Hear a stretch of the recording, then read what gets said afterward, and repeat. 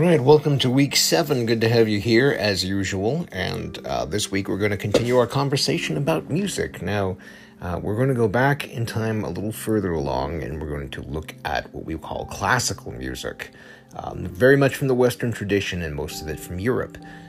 And the point is, we want to talk about Beethoven this week. Now, why? Well, first of all, Beethoven, a few things you may not know about him that are going to be very interesting, I think, to you. You've heard the name probably.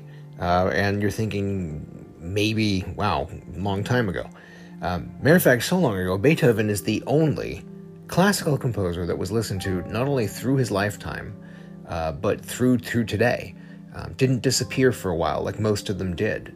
All the other big names that you've probably heard disappeared at some point, as far as their music not being known, sometimes found years later. So Vivaldi, for example, very popular back in his day, wrote over 500 concertos, which are pieces that feature a single instrument leading an orchestra, and then disappeared.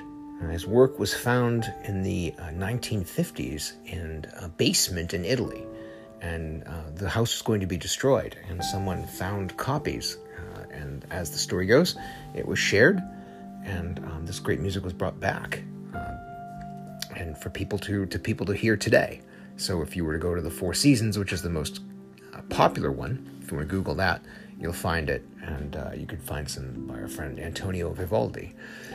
So Beethoven, kind of a rock star in his day, actually, the equivalent of. I remember taking a music history class years ago, and the professor described Beethoven as this angry guy shaking his fist at the skies. You know, he's very much the dramatic figure, all more brought out by something that should give you a little sympathy for Beethoven, and the fact is that he was deaf.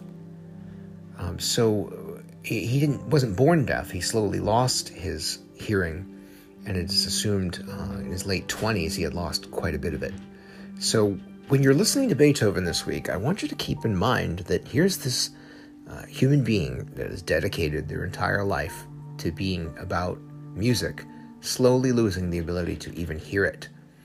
At one point in Beethoven's life, what he did was he cut the legs off his piano and put it on the floor so that he could lie on the floor and play and feel the vibrations, which let him better hear. So let's take a step away for a minute. You may notice, for example, when you do a recording, your voice sounds higher pitched to you. It sounds different. Many of us don't like the sound of our voice when we listen to a recording. It doesn't sound as deep or resonant. That's because as you're speaking, your voice is resonating within your skull. It's called bone convection, believe it or not. The sound waves that make up music, are resonating in your head, and they're resonating through. It's like your head is a giant drum or trombone, and you're hearing it from the inside. So that's why your voice sounds so much different when you do a recording. And again, why many of us don't like our voices when we're not hearing what it actually sounds like to us. So I wanted you to keep that in mind, because that was how Beethoven was able to continue to in quotes here, hear what he was doing as he worked.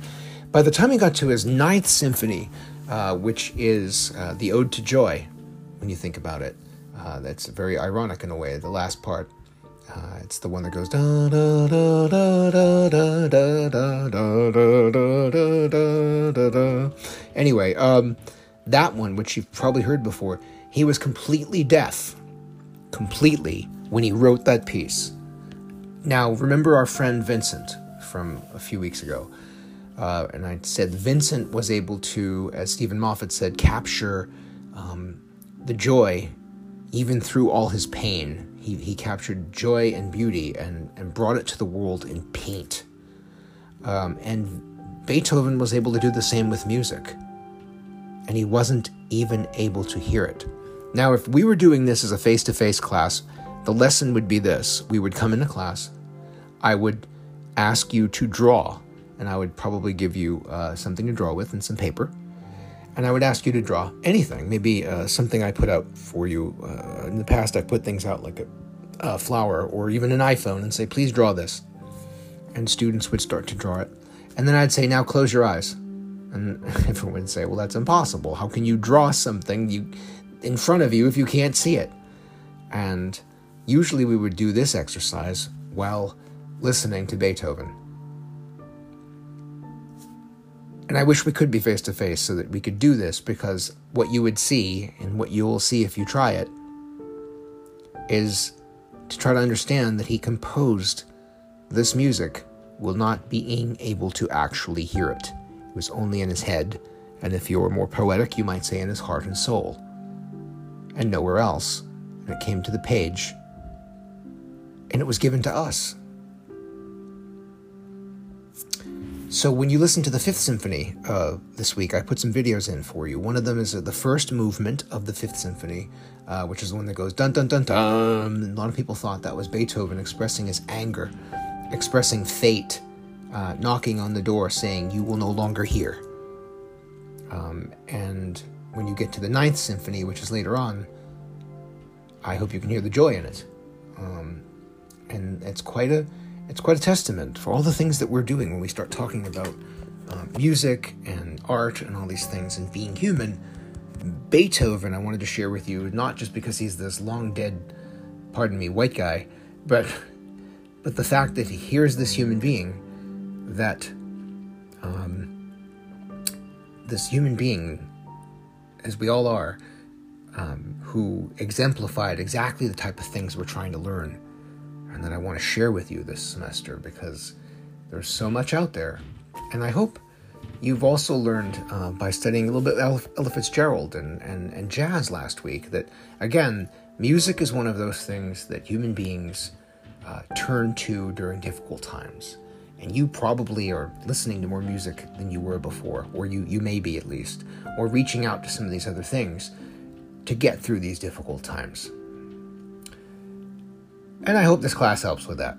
So that's all I have to say for the lecture type stuff this week. Please be aware there's also some, as we did photography, we talked about the elements of photography. Now we're doing the same with the elements of music. So there are certain things that make up music, and I want you to be a little more aware of those this week.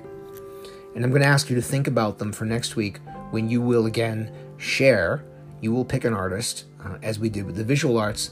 We're only doing a couple of weeks before we do the student share next week, because when it was really popular, and I think it seemed to have the impact we wanted, and it was so many great things that you shared, and I was really glad to see all of them, and I want to do the same thing for us with music. But for this week, please focus on Beethoven, the elements of music, and try listening to these different styles, these different things that you may or may not be used to as we discuss them this week.